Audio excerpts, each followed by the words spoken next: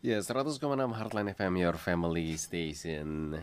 Shalom, selamat malam Heartliner. Jumpa lagi bersama saya Timur Dante di kesempatan malam hari ini. Dan seperti biasa Heartliner, setiap hari Selasa dari jam 7 hingga pukul 8 malam nanti Anda akan mendengarkan program Let Us Reason Together, tentu persembahan Yayasan Pengembangan Apologetika Indonesia. Nah, di setiap pertemuannya Heartliner kita selalu mengangkat topik yang berbeda nih. Kali ini kita akan mengangkat topik tentang mengapa Tuhan terasa begitu jauh ya Heartliner. Kadang-kadang kita pernah gak sih merasa Tuhan kok sepertinya engkau begitu jauh ya, semua doa-doaku sepertinya belum dijawab-jawab. Seakan-akan aku harus menghadapi kehidupan ini atau permasalahan dalam hidup ini seorang diri gitu ya.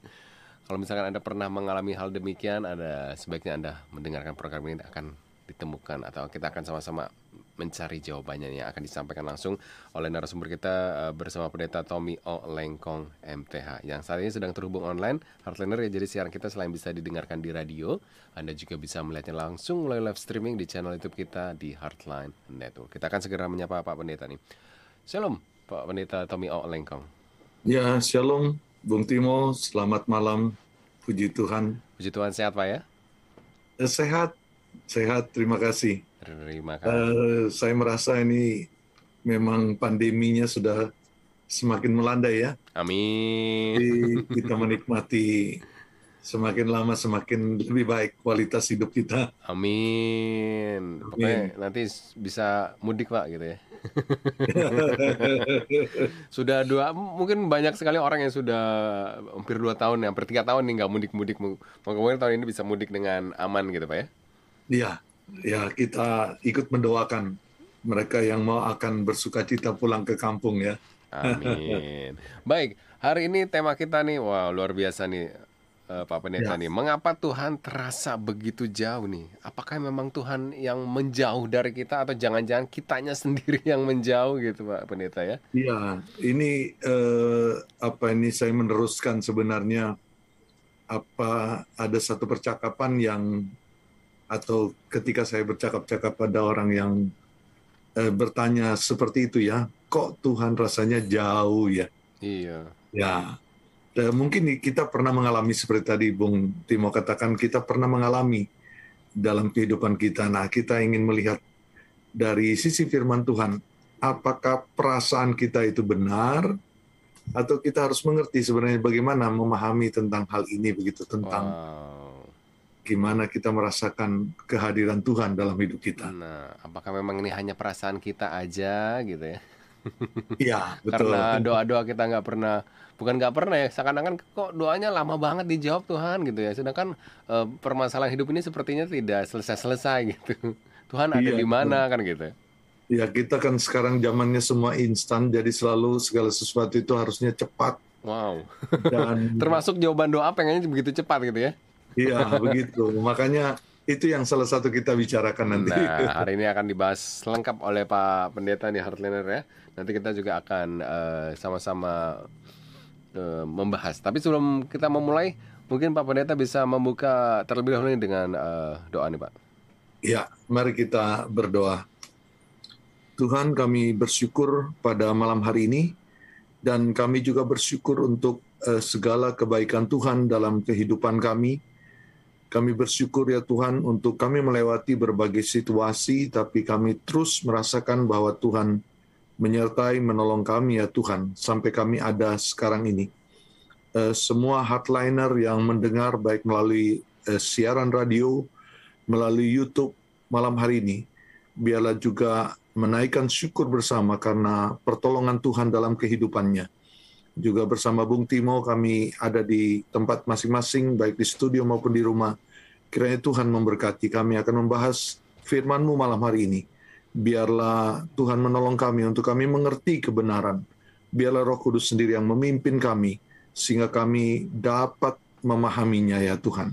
Terima kasih Bapa, kami menyerahkan semua pembahasan kami, percakapan kami ke dalam tangan-Mu.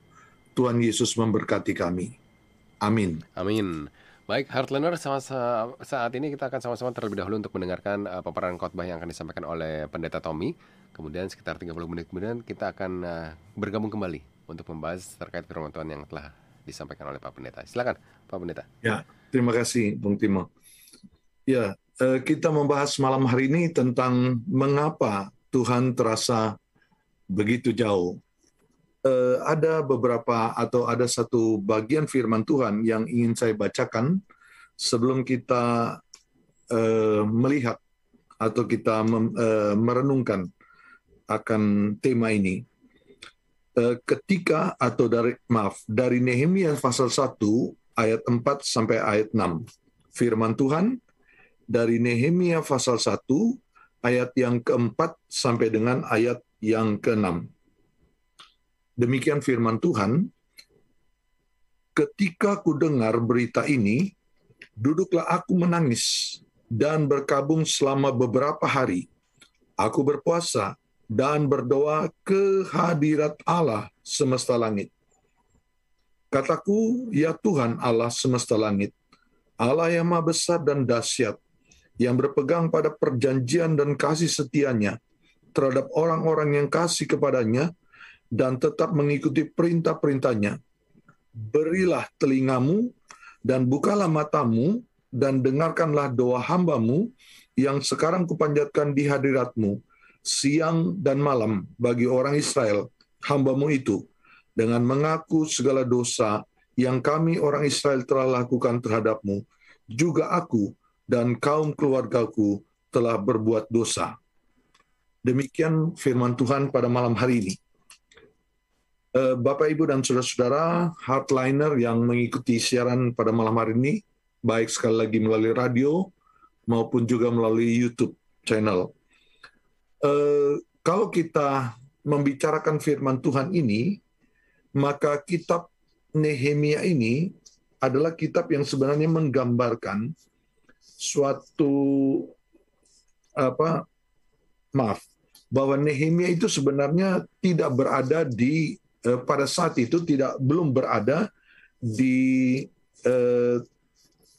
Kanaan. Dia masih di tanah pembuangan, dan kemudian ketika ia mendengar bahwa ada berita dari Kanaan, dari tempat di mana dia berasal, kemudian dia mendengar bagaimana digambarkan tentang tembok Yerusalem yang sudah hancur, ya. Dan kemudian dia merasakan atau dia mendengarkan bagaimana penderitaan orang-orang yang ada di sana, ya, keadaan tercela. Kemudian ia mulai berdoa kepada Tuhan. Jadi sebenarnya keadaan yang dialami pada waktu itu, keadaan yang di mana Tuhan memang tidak lagi, atau Tuhan itu berjarak dengan bangsa Israel.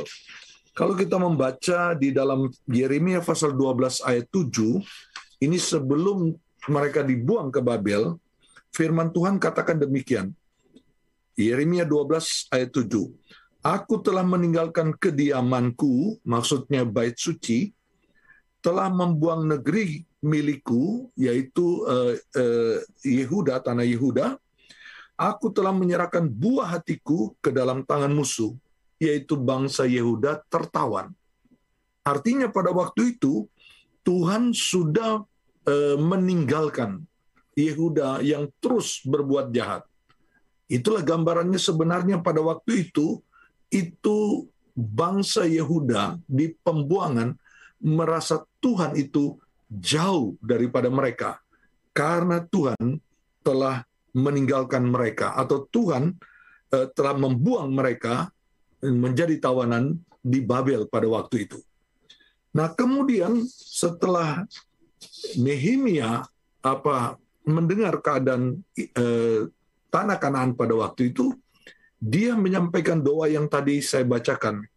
Bagaimana setelah mendengar berita itu, ia duduk menangis, berkabung selama beberapa hari, berpuasa dan berdoa ke hadirat Allah semesta langit. Dia datang kepada Tuhan, datang ke hadirat Tuhan melalui doanya, berpuasa pada waktu itu, berkabung, menangis untuk meminta belas kasihan Tuhan. Dan Tuhan menolong kembali Nehemia dan juga bangsa Israel, sehingga kita lihat dalam kitab Nehemia, tembok itu dapat dibangun kembali. Ya. Nah, kalau kita merenungkan dalam hidup kita, banyak orang seperti kita, orang-orang percaya, selalu merasa bahwa Tuhan Yesus itu adalah best friend-nya, ya, teman baiknya, ya, sahabatnya, karena memang Yesus mengatakan bahwa kita adalah sahabat daripada Tuhan Yesus. Namun mengapa ada saatnya kita merasa Tuhan terasa begitu jauh, ya. Oleh karenanya, karena ada dua yang sepertinya dalam kehidupan kita.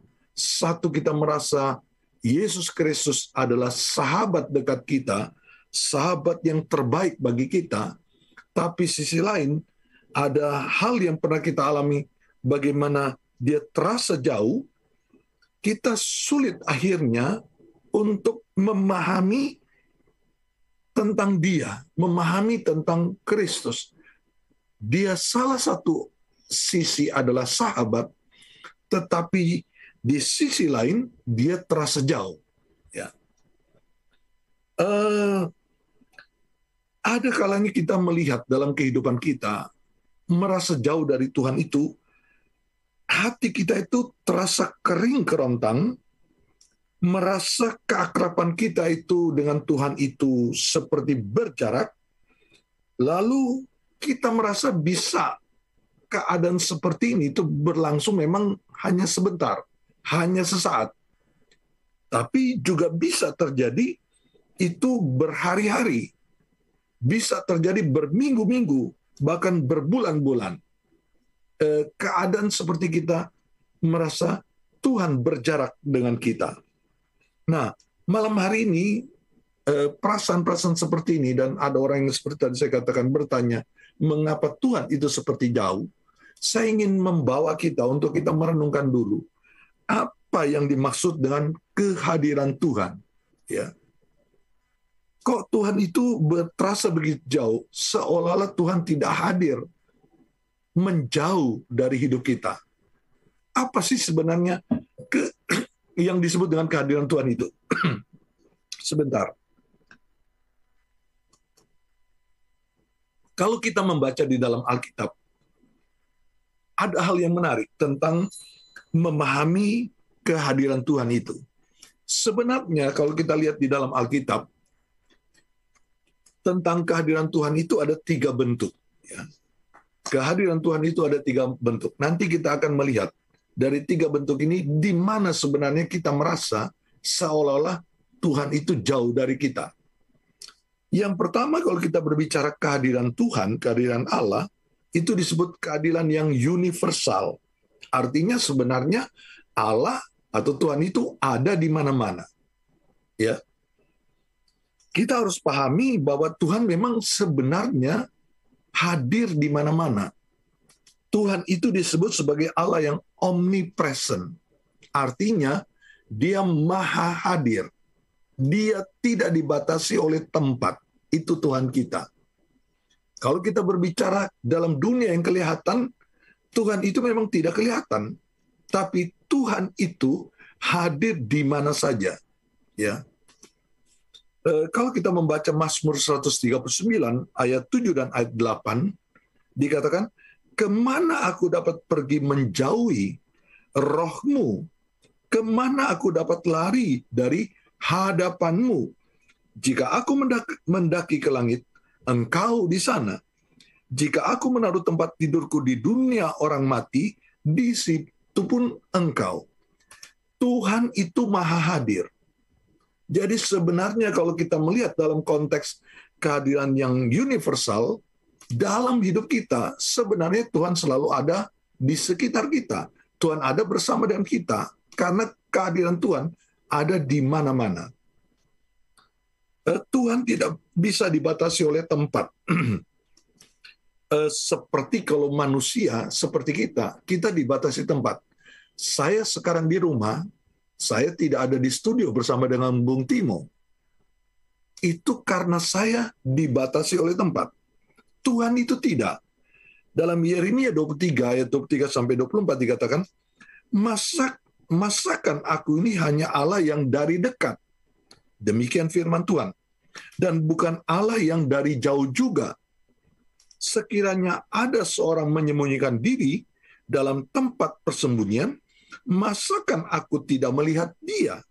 Demikianlah firman Tuhan. Tidakkah aku memenuhi langit dan bumi? Demikianlah firman Tuhan. Tuhan memenuhi langit dan bumi. Dimanapun manusia bersembunyi, dimanapun manusia berada, Tuhan bisa melihat. Tuhan itu bisa dekat digambarkan, tapi Tuhan itu bisa jauh dalam arti dia ada di mana-mana. Itulah Tuhan kita. Jadi di sini digambarkan bahwa sebenarnya kehadiran Tuhan bisa dalam arti kehadiran Tuhan yang universal, karena Tuhan itu hadir di mana-mana. Mungkin ini bukan yang kita maksudkan kalau kita membahas tema ini. Yang kedua, kehadiran Tuhan itu adalah kehadiran yang melindungi dan memelihara. Kehadiran Tuhan adalah kehadiran yang melindungi dan memelihara. Nah, bentuk kehadiran Tuhan yang kedua adalah dalam bentuk perlindungan dan pemeliharaan Tuhan. Contoh ya, secara umum, kalau kita lihat ciptaan Tuhan sekarang ini, alam semesta yang ada di sekitar kita, itu sebenarnya dilindungi dan dipelihara oleh Tuhan. Ya, kita juga sebagai orang manusia, kita pun juga dilindungi dan kita pun dipelihara oleh Tuhan. Kalau kita mau katakan ada orang yang tidak dipelihara oleh Tuhan, ya, atau mungkin begini, ada orang merasa kalau dipelihara Tuhan itu hanya orang percaya. Iya, benar, itu pemeliharaan yang khusus. Tapi manusia yang hidup di dalam dunia sebagai ciptaan Tuhan sebenarnya dipelihara oleh Tuhan. Salah satu bukti adalah Tuhan kan memberikan nafas hidup, udara, ya. Nafas hidup itu kehidupan. Lalu ada udara yang sebenarnya kita hirup setiap saat. Kalau Tuhan menghentikan udara, ya, atau Tuhan tidak memberikan udara, kita semua tidak ada. Itu bukti Tuhan memelihara kita. Ya. Kalau kita lihat, bumi ini memang terus mengalami pengerusakan oleh manusia. Kita lihat di mana-mana banyak pengerusakan. Ada di satu tempat saya lihat bagaimana lubang-lubang bekas penggalian batu bara itu tidak tertutup kembali, dan itu benar-benar seperti daerah yang rusak lingkungannya. Ya. Nah, dalam keadaan seperti itu, kita masih dapat tinggal di bumi ini, dan bumi ini dipelihara oleh Tuhan, sehingga itu bisa menjadi sehat kembali. Ya. Dari tandus atau dari tempat yang mungkin dulu ada hutan, lalu kemudian ditebang, Tuhan bisa menumbuhkan kembali hutan. Itu bukti bahwa Tuhan itu memelihara bumi ini dan kita masih bisa tinggal di bumi ini. Tapi kalau kita mengadakan pengerusakan terus, maka akhirnya bumi ini juga ada limitasinya, ada keterbatasannya. Maka kita suatu saat, kalau kita merusak bumi ini, tidak menjaga lingkungan kita, maka kita juga akan terbatas menikmati apa yang ada di bumi ini. Ya, karena kita yang merusak. Oleh karena itu penting sekali untuk kita dalam kehidupan ini menjaga lingkungan. Tuhan memang memelihara, tapi kalau kita pun merusak terus ya dalam hidup kita, itu sebenarnya kita berdosa kepada Tuhan yang sedang memelihara bumi ini. Maka kita perlu menjaga bumi ini supaya bumi ini tetap sehat. Ya, Tuhan memang memelihara dalam keadaan yang tidak terlihat, kehadirannya tidak kelihatan, tapi tangannya yang tersembunyi itu, itulah yang melindungi dan memelihara di mana kita tinggal sekarang. Kalau berbicara perlindungan dan pemeliharaan Tuhan, itu juga terjadi kepada manusia, baik secara bersama-sama maupun manusia secara pribadi. Kalau kita lihat di dalam Alkitab, ada beberapa yang khusus Tuhan seperti mengadakan pemeliharaannya. Saya tidak mengambil semua. Contoh saja, ketika Yakub lari dari Esau, karena Yakub menggunakan hak kesulungannya Esau untuk dia mengalami berkat dari Yakub, ya, dari Ishak. dia lari pergi ke satu tempat yang kemudian dia namakan tempat itu Betel. Lalu dia bermimpi ada tangga naik ke sorga. Lalu Tuhan mendengar Tuhan berfirman kepada dia. Kejadian pasal 28 ayat 15. Sesungguhnya aku menyertai engkau dan aku akan melindungi engkau kemanapun engkau pergi, dan aku akan membawa engkau kembali ke negeri ini, sebab aku tidak akan meninggalkan engkau, melainkan tetap melakukan apa yang kujanjikan kepadamu.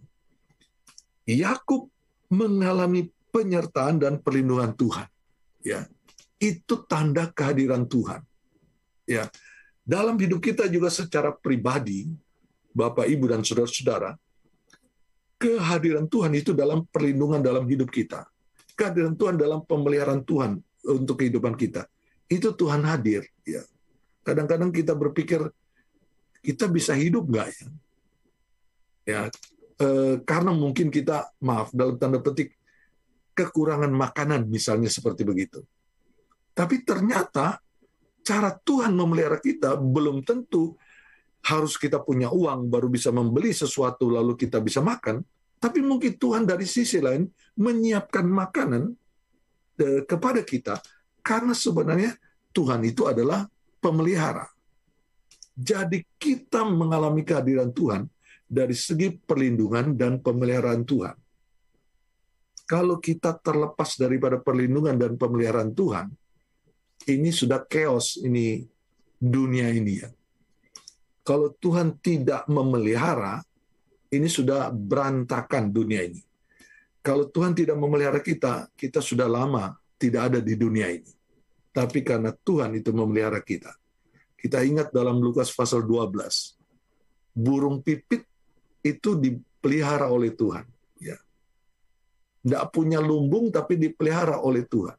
Ya. Apalagi dikatakan kita manusia yang lebih berharga dari burungnya. Itu adalah gambaran pemeliharaan Tuhan. Jadi kehadiran Tuhan bisa dalam bentuk pemeliharaan Tuhan. Nah, kita mau membicarakan ini, apakah ini yang dimaksud dari kita tentang kok Tuhan jauh dari sana? Mungkin masih ada yang ketiga, kita perlu mendalami.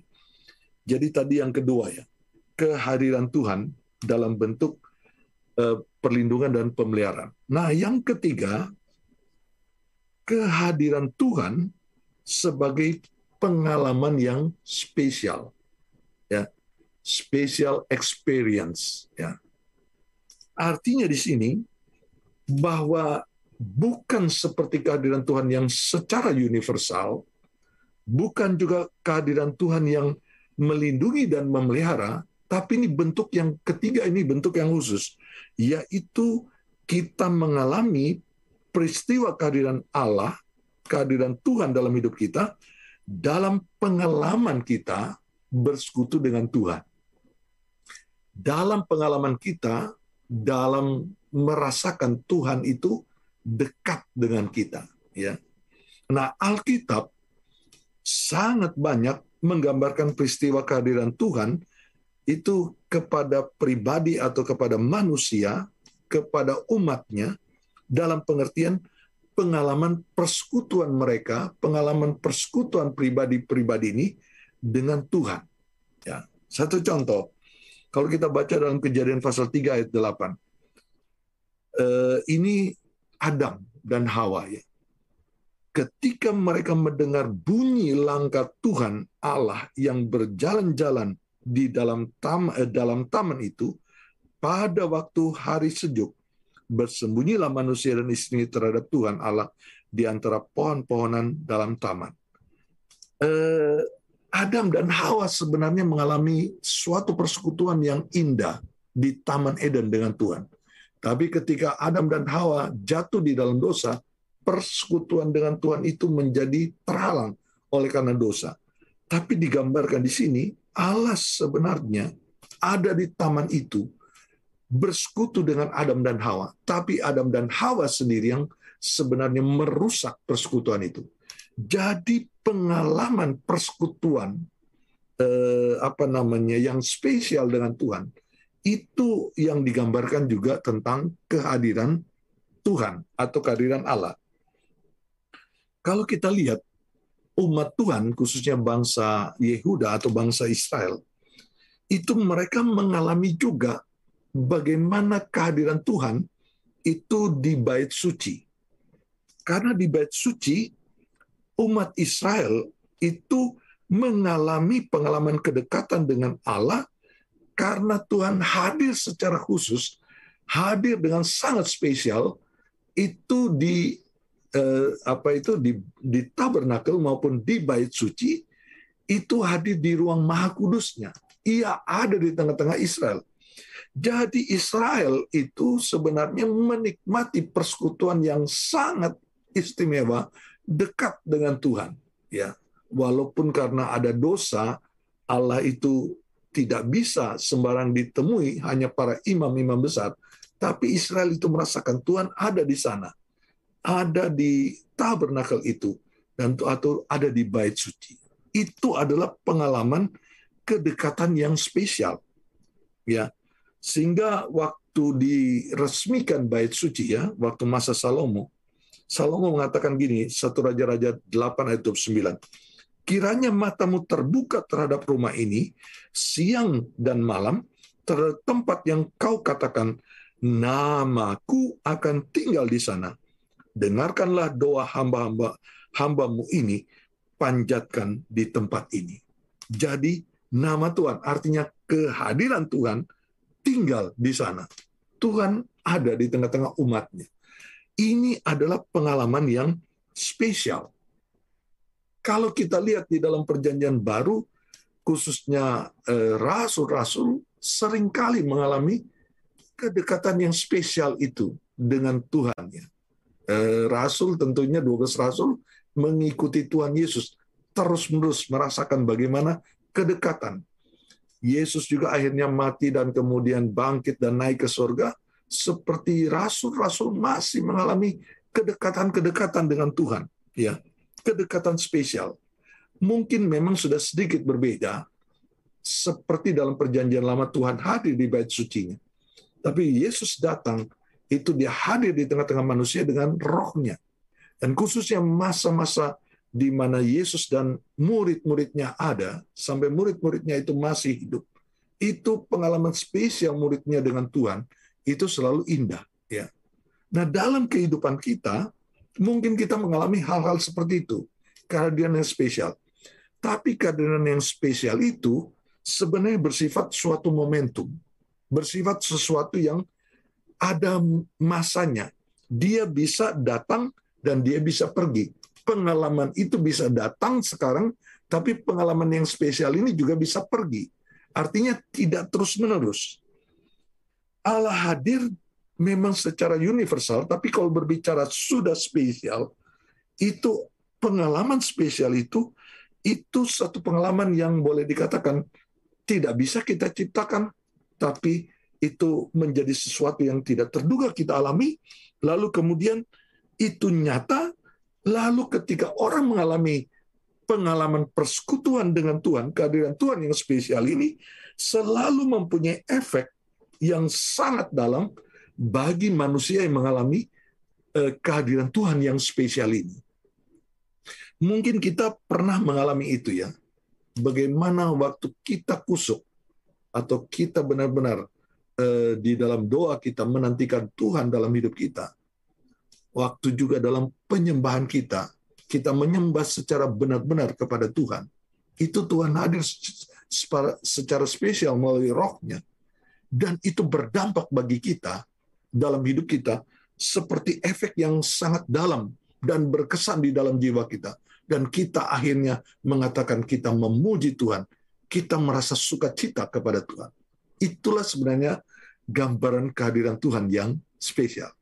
Nah, mungkin inilah yang disebut kalau kita berbicara mengapa Tuhan terasa begitu jauh dari kita, karena kita tidak lagi mengalami kehadiran Tuhan yang spesial ini. Ya.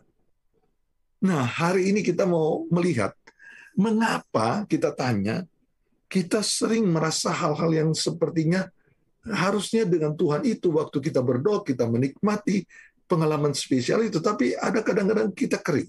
Ya, kadang-kadang kita seperti jauh. Itu yang tadi dikatakan Bung Timo, seperti jauh. Ada beberapa sebab, tapi 3 saja malam hari ini yang kita ingin renungkan. Dan ini menjadi satu kontemplasi, menjadi suatu perenungan bagi kita. Mengapa? Dan itu kita harus selalu selesaikan kalau kita ada masalah dalam hal itu. Yang pertama, sebab mengapa Tuhan terasa begitu jauh, sebenarnya adalah masalah adanya dosa dalam kehidupan kita. Dosa itulah yang menjadi penyebab kita itu berjarak dengan Tuhan. Yesaya 59 ayat 2 dan 3 mengatakan, tetapi yang merupakan pemisah antara kamu dan Allahmu ialah segala kejahatanmu, yang membuat dia menyembunyikan diri terhadap kamu, sehingga ia tidak mendengar, ialah segala dosamu. Sebab tanganmu tercemar oleh darah, dan jarimu oleh kejahatan, mulutmu mengucapkan dusta, lidahmu menyebutkan kecurangan. Ya, itu ada pemisah kita dengan Tuhan, itu dosa. Ya. Yang kedua, mengapa kita berjarak dengan Tuhan? Tuhan terasa begitu jauh. Karena kita mengabaikan Tuhan. Karena kitalah yang membuat berjarak diri kita dengan Tuhan. Mengapa demikian? Kadang-kadang kita sendiri yang sebenarnya bukan Tuhan menjauh dari kita. Kitalah yang menjauh daripada Tuhan. Karena prinsip Alkitab, Yakobus 4 ayat 8a.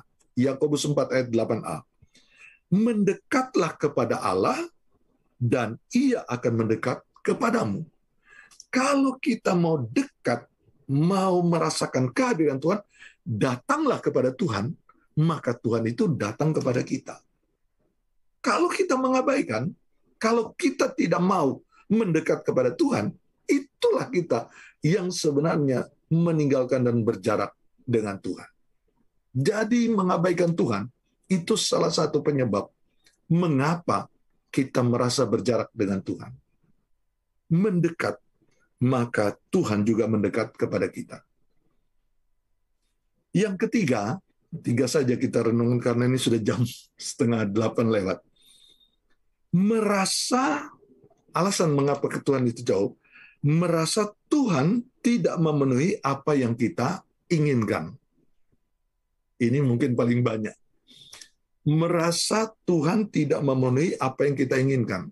Orang yang merasa doanya tidak terjawab, orang yang merasa keinginan yang dia rindukan di hadapan Tuhan tidak terjawab, itu merasa bahwa Tuhan itu jauh, Tuhan tidak dengar dia, Tuhan itu berjarak. Mazmur 143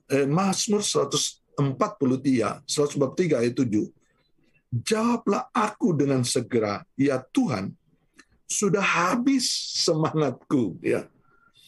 Jangan sembunyikan wajahmu terhadap aku, sehingga aku seperti mereka yang turun ke liang kubur.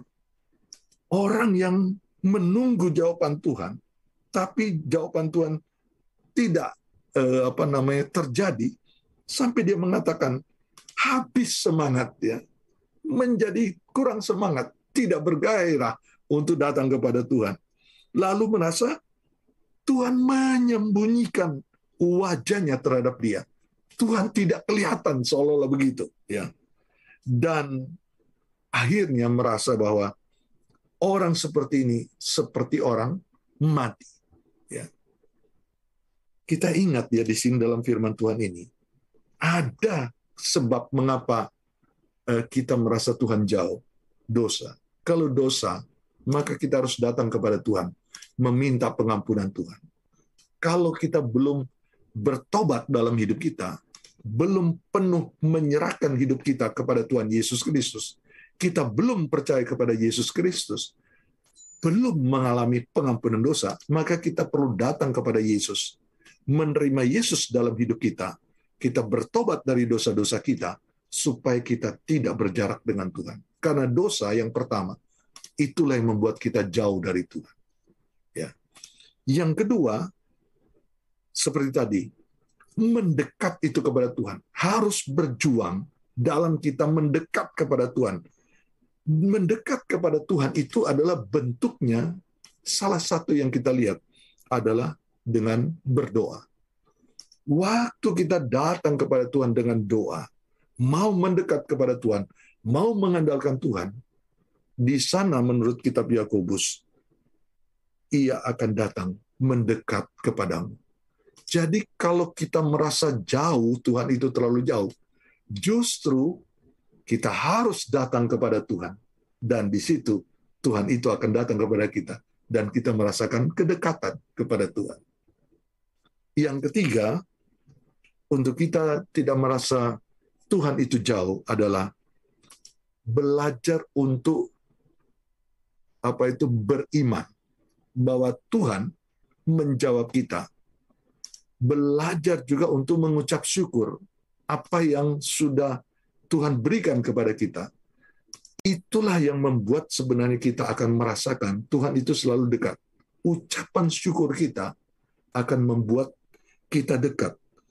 Waktu kita meyakini Tuhan itu selalu pasti akan mendengarkan kita, maka kita tidak hilang semangat. Ya. Tapi ketika kita selalu merasa Tuhan tidak menjawab kita, itu mulai kehilangan semangat. Lama-lama kita menjadi pudar. Kita harus selalu meyakini Tuhan itu hadir dalam hidup kita. Kalau kita sebagai anak-anak dari Tuhan Yesus, mengapa kita bisa menyembah atau memanggil Dia, ya Aba, ya Bapa? Karena itu masalah kedekatan kita dengan Tuhan. Ya Aba dan ya Bapa itu panggilan keakraban dengan Bapa kita. Kalau kita merasakan itu dalam hidup kita, itu benar-benar kita rasakan bahwa kita dekat dengan Tuhan. Jadi sebenarnya untuk kita, orang yang hidup di dalam Tuhan Yesus, Tuhan itu tidak jauh, tapi Tuhan selalu bersama kita. Dia dekat, Dia bersama dengan kita dalam hidup kita. Demikian, Tuhan memberkati. Ya, baik. Terima kasih Pendeta Tommy Lengkong M.Th nih Heartlander ya, yang telah hadir, telah memaparkan khotbah terkait dengan tema kita pada malam hari ini. Mengapa Tuhan terasa begitu jauh, Heartlander ya. Dan ternyata setelah tadi dipaparkan, sebenarnya Tuhan nggak pernah menjauh dari kita. Tapi ada beberapa hal yang menyebabkan kita jadi jauh dengan Tuhan ya Pak Pendeta ya. Betul. Yang pertama tadi dipaparkan adalah karena dosa, kemudian juga akibat Tuhan iya, untuk kebaikan, dan juga mungkin merasa Tuhan tidak menjawab doa kita gitu ya. Jadi seakan-akan aduh Tuhan kok udah nggak jawab-jawab doa aku ini, jangan-jangan nih Tuhan udah meninggalkan aku gitu ya, padahal aku saat ini membutuhkanmu Tuhan. Nah, hari ini kita ingin belajar nih Pak Pendeta nih, bagaimana agar kita tidak terjebak dalam ini tadi sebenarnya ini perasaan kita aja atau memang Tuhan jauh sih Pak Pendeta nih, atau memang hanya perasaan kita aja nih? Begini, kalau karena dosa itu bukan perasaan. Bukan perasaan ya, tapi karena memang itu kenyataan hidup. Nah, itu harus diselesaikan dosanya. Nah, yang dimaksud dengan dosa dalam hal ini dosa-dosa apa aja nih Pak? Mungkin Pak. Ya, kalau kita berbicara dosa kan yang pertama kita lahir sebagai orang berdosa. Maka kita orang berdosa. Yang kedua memang kita juga berbuat dosa. Ada perbuatan dosa kita. Nah, kalau kita orang berdosa, wah berarti status kita tetap berdosa. Enggak. Justru itulah Yesus mati di kayu salib. Kan kita sekarang sedang merenungkan ini. Masa-masa kesengsaraan Kristus. Nanti hari Jumat kita memperingati kematian Tuhan Yesus. Dan kemudian hari Minggu kita merayakan tentang kebangkitan Kristus. Hari Paskah. Nah, kalau kita tahu dari firman Tuhan ini, Yesus itu sudah menebus kita di kayu salib. Dia sudah menebus. Sehingga kita yang berdosa, itu pertama, murka Allah ditimpakan kepada Yesus yang tidak berdosa. Mengapa kok Yesus tidak berdosa harus menerima murka? Di kayu saliblah dosanya manusia itu diwakilkan kepada Kristus. Dalam arti Kristus harus terhukum di kayu salib karena kita berdosa.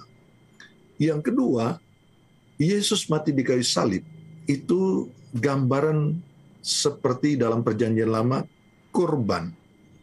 Untuk mendekat kepada Tuhan, dia datang kepada Tuhan, memang manusia harus mempersembahkan korban. Bangsa Israel, imam mempersembahkan hewan, domba, lembu, dan seterusnya.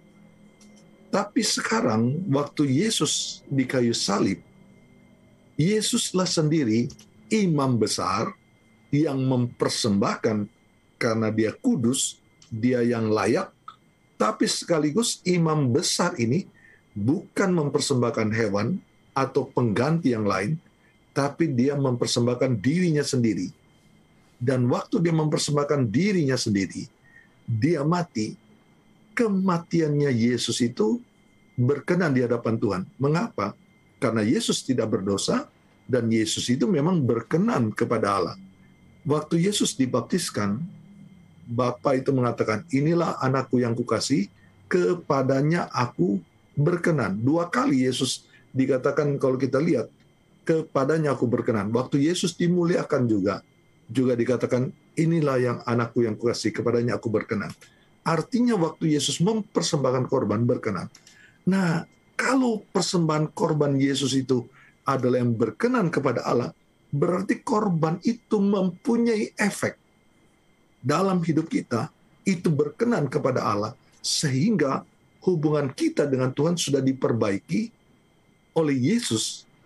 Kita tidak lagi diperhitungkan sebagai manusia berdosa, karena ada korban yang telah menebus kita. Jadi satu-satunya jalan orang berdosa untuk dia menjadi orang yang diampuni, orang yang dibenarkan oleh Tuhan, itu melalui korban Tuhan Yesus Kristus. Nah sekarang perbuatan dosa. Kalau kita berbicara kita hidup di dalam dosa, memang perbuatan kita terhadap dosa itu masih kita lakukan, karena kita daging. Tapi tiap hari dalam hidup kita, menurut 1 Yohanes 1 ayat 9, ya, kalau kita mengaku dosa kita, maka Allah setia dan adil, sehingga Ia akan mengampuni dan menghapus segala dosa kita.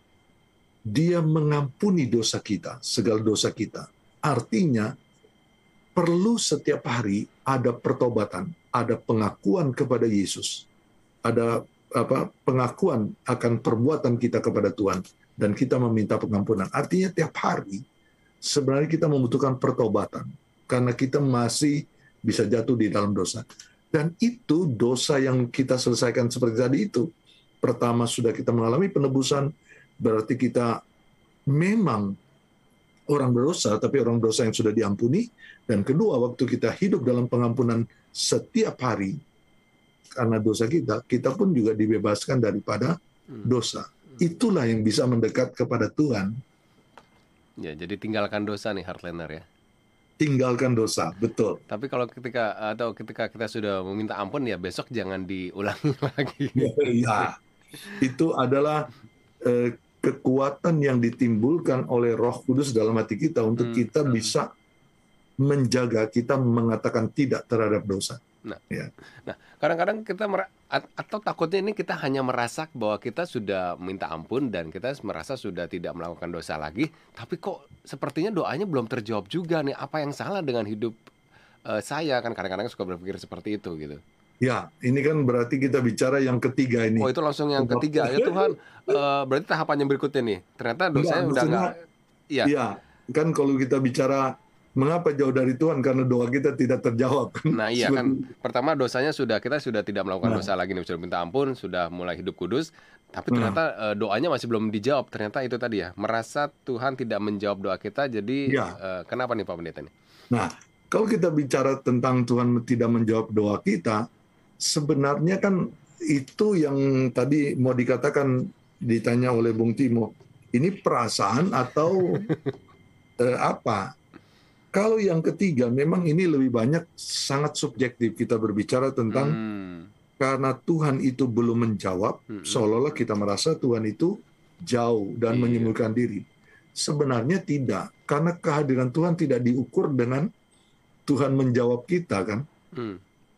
Jadi Kehadiran Tuhan jawaban yang Tuhan itu bukan berarti patokan atau ukuran bagi kita bahwa ini Tuhan dekat sama kita gitu ketika doa kita dijawab, bukan ya? tidak jadi ukuran.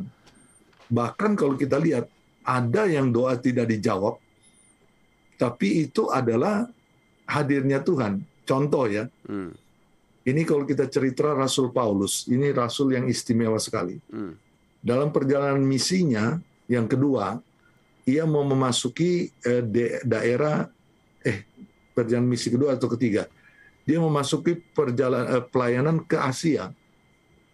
Jadi dia kan tentunya menginginkan untuk masuk ke Asia. Tapi kemudian dikatakan Roh Kudus mencegah dia masuk ke Asia.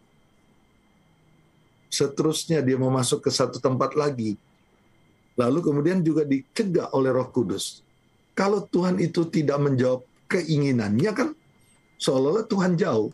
Tapi justru Tuhan itu sedang dekat-dekatnya dengan Paulus, tidak menjawab seperti keinginannya Paulus untuk pelayanan ke satu tempat, tapi Tuhan kemudian mengarahkan dia melayani ke Makedonia. Karena dia lihat malam-malam Tuhan tunjukkan mimpi dari orang Makedonia mengatakan, menyeberanglah kemari. Baru dia menyimpulkan, Tuhan berkenan itu masuk ke sana. Jadi pertama, doanya untuk masuk ke Asia tidak dijawab oleh Tuhan. Kedua, dia masuk ke daerah Bitinia, kalau tidak salah, itu juga Tuhan tidak menjawab, tidak mau menginginkan itu. Tapi yang ketiga, Tuhan arahkan. Artinya justru dia dekat dengan Tuhan, tapi dia punya kerinduan tidak dijawab oleh Tuhan. Jadi itu gambaran bahwa sebenarnya selalu jangan mengukur kedekatan kepada Tuhan karena semua keinginan kita dijawab oleh Tuhan. Kadang keinginan kita itu menurut bukan kebutuhan kita. Yakobus, ya itu keinginan yang hanya dikuasai oleh hawa nafsu. Akhirnya Tuhan bilang kamu salah berdoa, kan begitu. Jadi kamu tidak mendapat apa-apa karena hanya menginginkan. Jadi salah untuk kita mengatakan kehadiran Tuhan itu karena Tuhan itu memenuhi apa yang kita inginkan. Itu salah. Kehadiran Tuhan itu bisa. Justru dia tidak menjawab, dia sedang hadir, sedang menuntun kita untuk kita lebih mengetahui apa maksud dan rencana Tuhan dalam hidup kita. Amin. Nih Heartliner, bukan berarti jika doa kita tidak dijawab, Tuhan itu jauh dari diri kita gitu ya? Tidak selalu begitu ya. Tidak selalu begitu nih Heartliner ya. Nah, kita akan beralih ke pertanyaan nih. Pak Pendeta sudah banyak yang bergabung melalui online. Dari ada Ibu Rince, selamat malam, shalom. Shalom, Tuhan Ibu tidak jauh, tetapi kitalah yang tidak mengerti rencana Tuhan. Ya betul, saya sangat setuju ya Ibu Rince. Memang begitulah kadang-kadang kita ini, itu tadi Bung Timo pertanyaannya bagus. Ini perasaan atau ini kenyataan? Ya kita yang merasa sebenarnya kan Tuhan itu jauh. Tapi kita karena tidak mau mengikuti kehendaknya, itu benar. Ya, benar. Oke, terima kasih. Betul. Baik, terima kasih.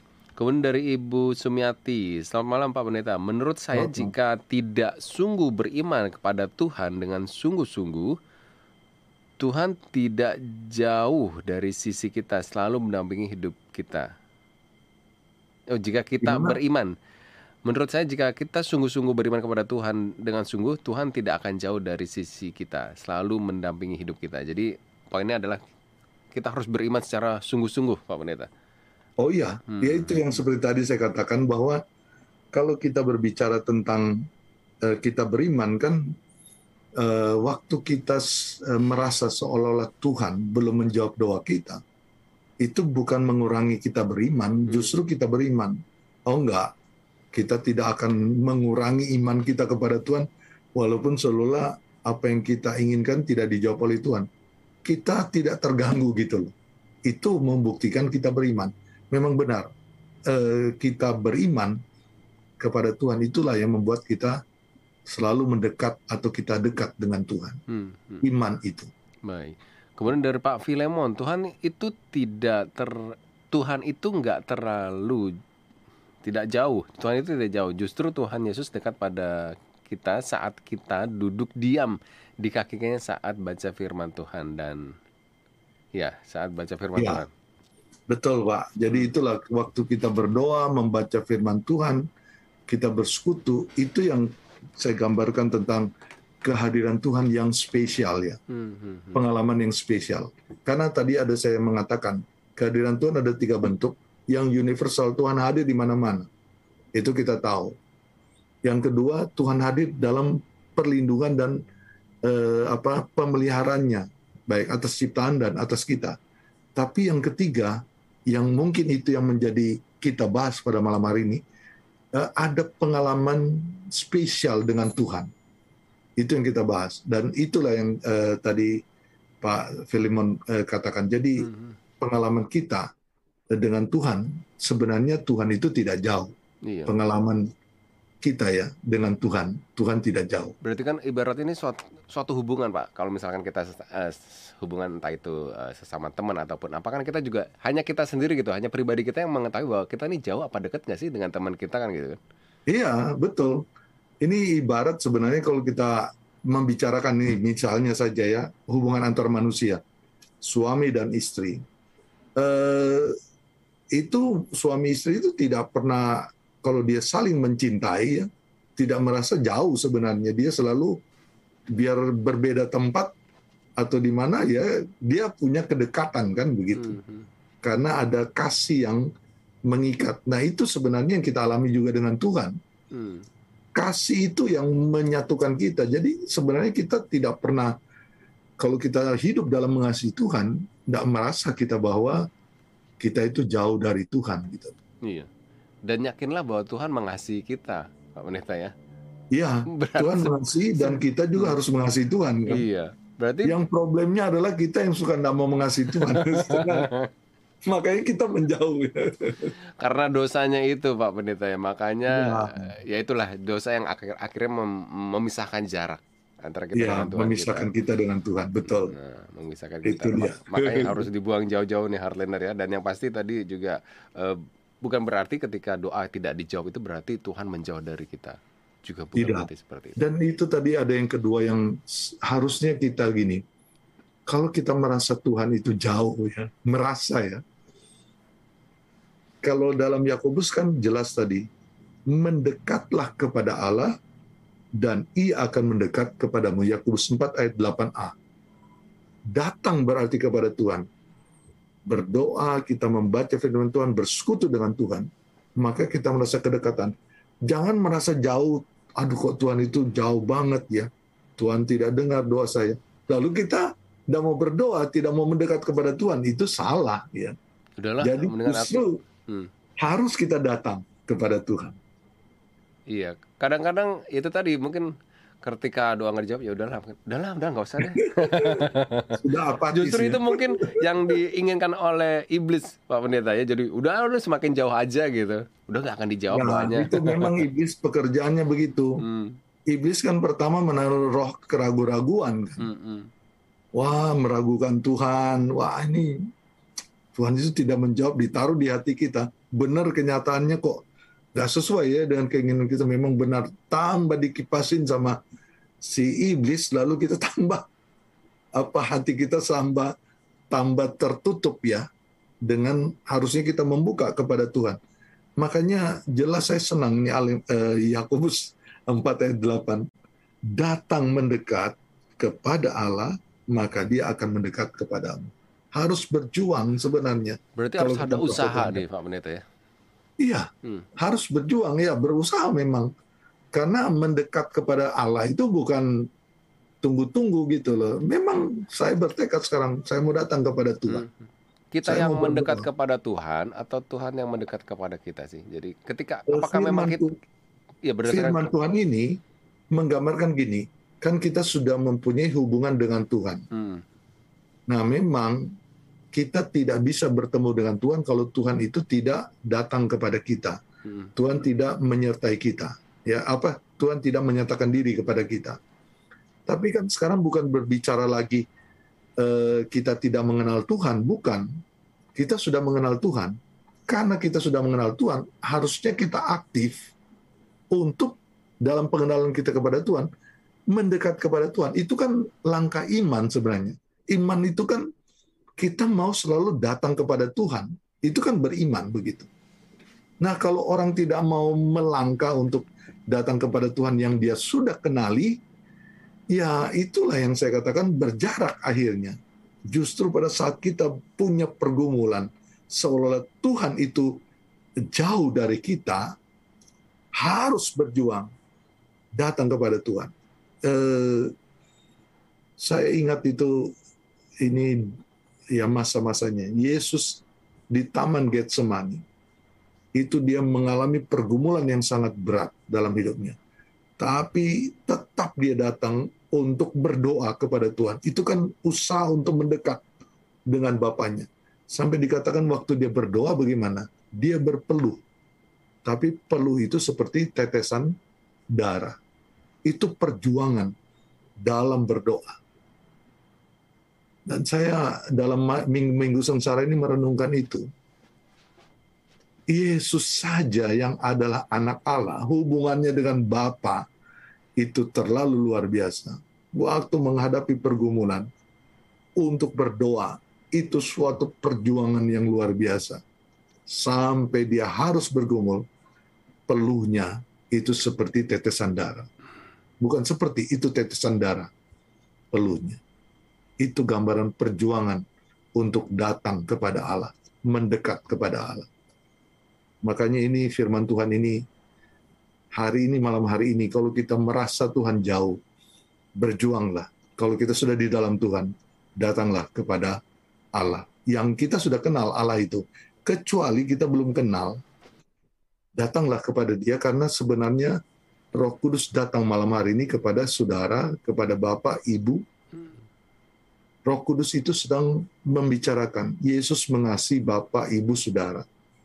Kalau membuka hati, Yesus akan menerima kita dan dia akan juga masuk dalam hidup kita. Dia menjadi Tuhan atas kita, juru selamat atas kita. Itu yang menyelesaikan kita. Manusia berdosa kita diampuni dan kita menjadi manusia yang dibenarkan dan diselamatkan. Amin. Wow. Luar biasa Pak Pendeta. Heartliner, jadi kuncinya adalah kita harus datang menghadap Tuhan, menghampiri Tuhan ya. Bukan kita menjauh nih ya. Tapi Bukan kita justru menjauh. kita harus mendatang karena kita memang butuh Tuhan nih, Heartliner ya. Amin, betul. Amin. Karena kita bersyukur Tuhan telah menyelamatkan kita dan kita pun harus datang kepadanya. Jadi jangan pernah merasa sudah ditinggalkan ataupun apapun, kita justru harus lebih dekat lagi. Baik Pak Pendeta, nih tanpa terasa ini waktunya sudah di penghujung acara, mungkin bisa memberikan kesimpulan dan sekaligus menutup dalam doa Pak. Ya, terima kasih. Jadi kalau kita merasa bahwa Tuhan itu begitu jauh dari kita harus melihat hidup kita. Bukan mungkin perasaan, karena kalau dosa itu memang memisahkan kita dengan Tuhan. Tapi kalau kita hidup di dalam Tuhan, kita mungkin ada satu waktu kita merasa Tuhan jauh karena kita memang mengabaikan, kita tidak mau datang kepada Tuhan. Maka datanglah kepada Tuhan, mendekatlah kepada Tuhan, Dia akan datang kepada kita juga. Dan kita jangan mengukurkan seolah kalau Tuhan itu tidak menjawab keinginan kita, Tuhan itu jauh. Mungkin Tuhan sedang menunda jawaban kita, karena ada tentunya hal-hal yang Tuhan juga mempersiapkan untuk kita bisa menerima, atau Tuhan mencegah untuk menjawab doa keinginan kita karena itu tidak sesuai dengan apa yang menjadi kehendak Tuhan. Tapi bisa juga Tuhan sangat menjawab doa kita itu tinggal menunggu waktu. Ya. Artinya ini tidak tergantung karena itu seolah kita bisa menjauh dari Tuhan. Jangan. Tuhan itu tidak bisa diukur dengan Tuhan menjawab doa kita. Dia selalu hadir dalam hidup kita. Pada malam hari ini juga Tuhan hadir. Tapi kalau malam ini kita belum datang kepada Yesus, ini kesempatan. pada hari ini jika engkau mendengarkan suaranya, janganlah keraskan hatimu. Terimalah Yesus malam hari ini. Itu yang membuat kita akan mengalami pengalaman yang spesial dalam hubungan kita dengan Tuhan Yesus. Tuhan memberkati. Mari kita berdoa. Terima kasih ya Tuhan kesempatan malam hari ini. Kalau ada pergumulan-pergumulan dari saudara-saudara kami, karena merasa Tuhan itu jauh, dalam malam hari ini menyadari dirinya.